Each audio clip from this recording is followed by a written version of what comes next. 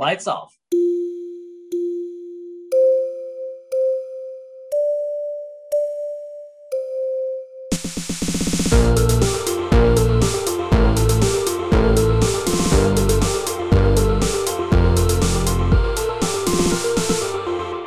Welcome, everyone, once again to another episode of SleepTech Talk, the sleep podcast for all you sleep professionals out there.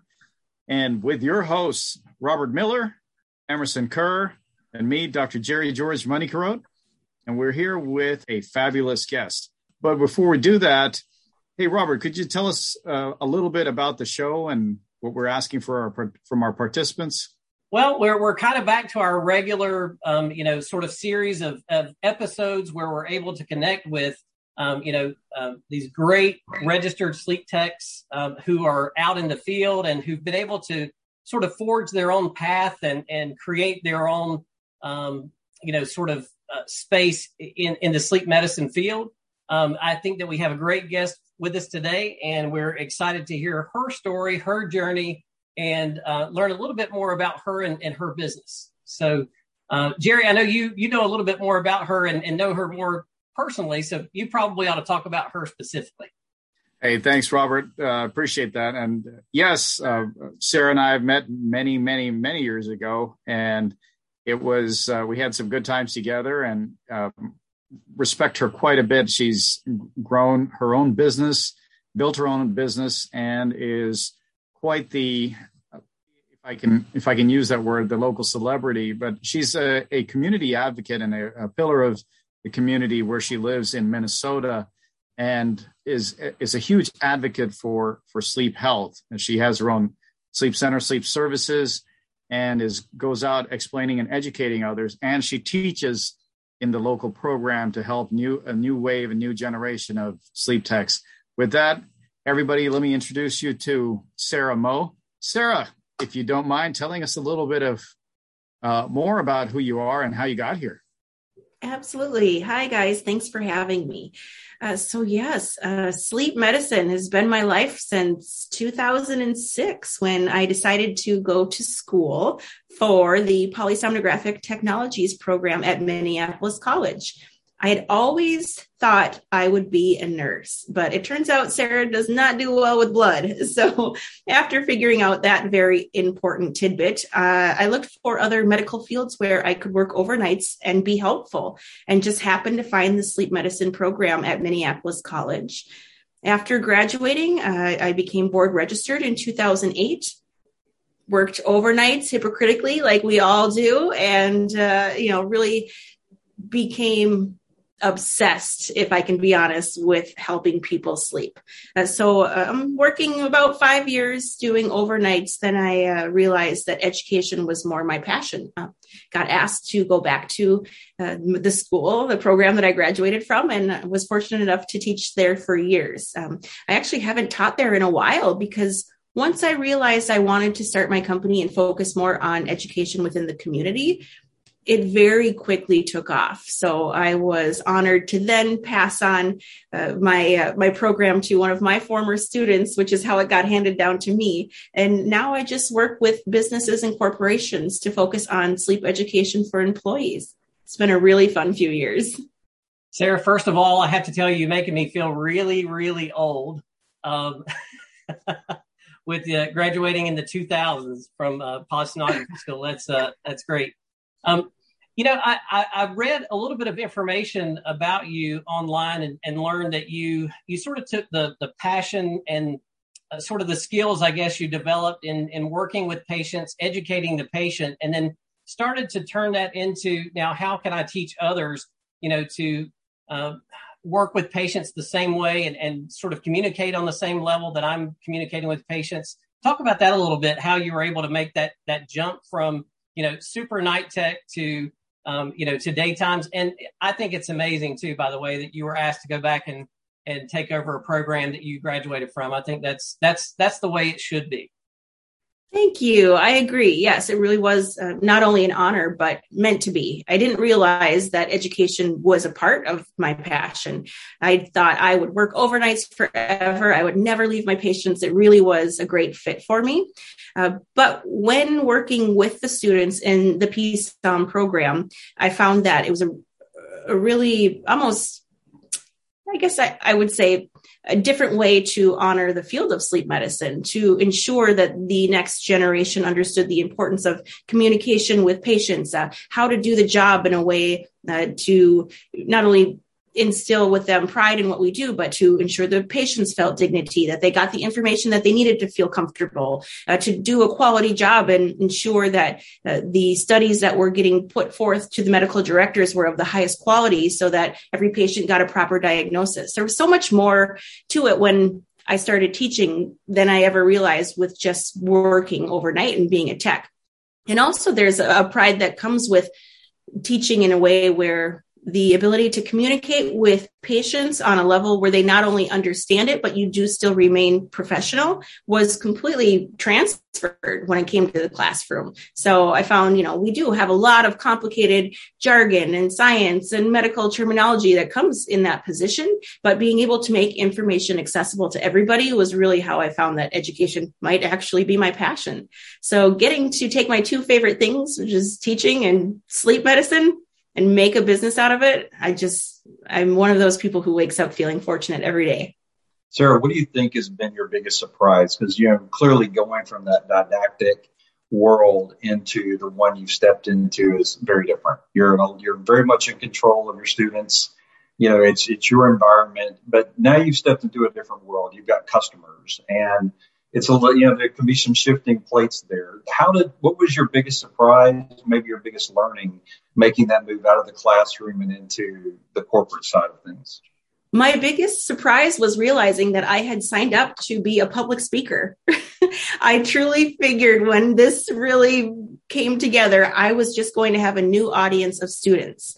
And walking into my very first paying gig, I have friends who work at different corporations and such. So when I realized that this is what I wanted to do, they said, hey, come practice at my company, or, oh yeah, we have wellness programs. And that was really, really great for me because I realized, I need to really kind of hone this in and figure out what exactly our workforce needs as far as sleep education.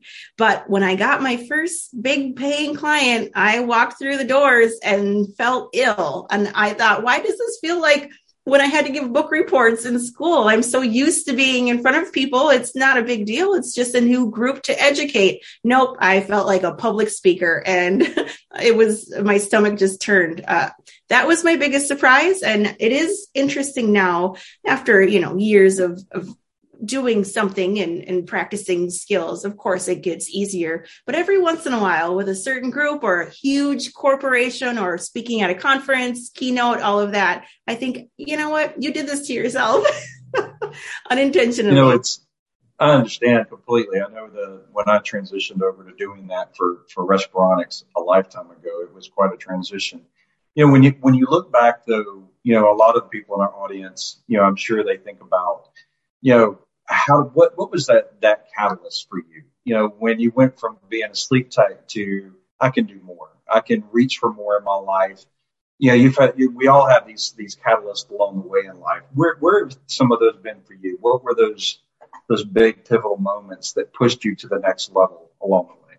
So I had a moment where I was out to dinner with a friend, and my server, to me, based on my experience in the field, very much needed to have a conversation about his untreated sleep apnea.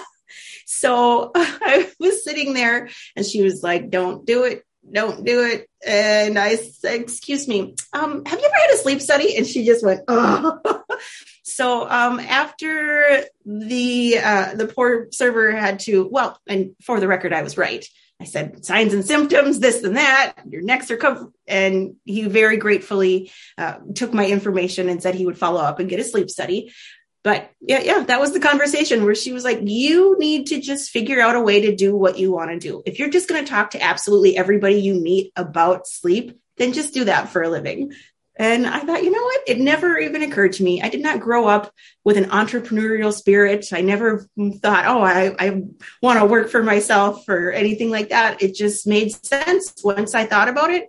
The fact that every time I would tell somebody what I did for a living, they would just share with me very intimate details or ask questions. I realized this community is suffering from fatigue. And I was exactly right. As soon as I started doing classes for companies, the hurt and the suffering that I heard within the walls of every single business, didn't matter if it was the dry cleaners or the Minnesota Twins, everybody is tired all the time. It really kind of validated my thought as far as, you know what, I can do more when educating within the community.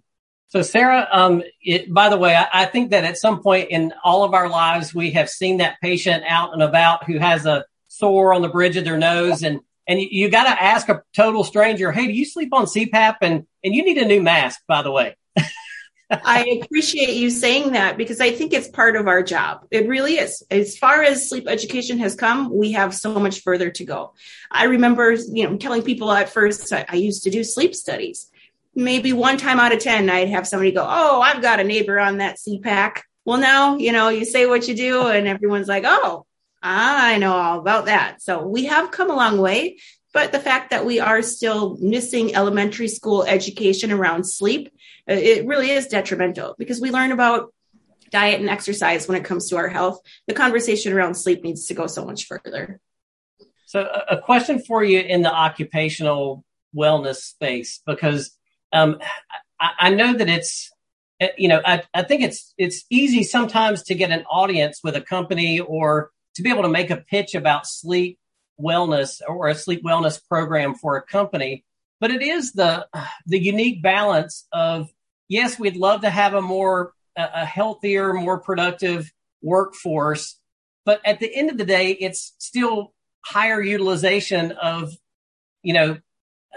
medical services that ultimately the company's going to have to pay for. And I know that you can make the case, you pay for it now or you pay more for a sicker patient later. What's your message to a company and how have you been successful in that space? I think a big part of my success has come from my prior experience within education. It would never have worked if I went from SleepTech to knocking on companies' doors. That time I spent teaching at the college was imperative for me to not only learn the importance of transfer of information, but really to build credibility as an educator. So I can't recommend enough focusing on those skills, that skill set that comes with teaching, because of course, every sleep tech knows more about sleep than the average medical physician. But it is really more about educating, because that's our goal. It's not treatment. It's not, I do not go into companies and say, hey, your people have a problem and I have the solution. I go in and I say, I would like to talk to them and teach them the basics of sleep. And from there, they can decide to go forward. I have seen other companies doing similar things that have not reached the same level of success just based on, well, we also have a solution, because that seems a little, for lack of a better word, schmarmy. Hey, let me come in and talk to you about your problems. And guess what? I've got this lab or I've got this appliance or, I'm there strictly to educate. I think that has played a big role in my success. But I also think that early on, I was very fortunate to go into this specific position at the perfect time. I was told by my mentor, I am young enough to still care and make an impact, but experienced enough to have my word be taken for what it was. And I think I completely agree. It was the perfect time for me to say, this is definitely what my community needs. Sarah, that's very inspiring to hear what you just said. And I appreciate you talking about the previous year's experience of speaking in front of or as an educator. But what were some of the challenges that you may have experienced, being a woman and approaching these corporations? Let's not try to hide it, but there are or even a minority, or you're not a physician. What sort of challenges did you have to overcome to secure these kind of jobs? Well, my initial challenges were great. So as you said, as a female, as a minority, as a non-physician, for me to say, hey, listen, I have something that you not only need, but you're going to pay me for. I got a lot of strange looks frequently, but I will say again, with our experience in the field, with our experience with our patients, you know what you're talking about. And if you do, it does come across. I also had a lot of experience with ageism because, I am fortunate enough to not look my age. I've been told for years. I am 40, and I have had many people say, even when I was teaching at the college, my students would walk in and everybody would sit there and wait for the professor. And I'd have to say, oh, sorry, it's me. You get an F. I'm just kidding. I would never do that. But with the challenges, it doesn't matter. If you are good at what you do, if you want to continue doing it, people will recognize that. People will want you on board. And I think for a long time in my career, people would say, wow, you're so passionate. And I would think, oh, Sarah, take it down a notch. You're getting too excited. But it is really a blessing for people to recognize that, because it is just ultimately it all comes down to wanting to help. And that's what we all do. We want to help others feel good. I think the whole grit that comes with doing something different, taking the road less traveled. I'm not a very gritty person. I was very sad every time, 99 out of 100 times you get a no. And I think, how do they not understand the value that I'm bringing?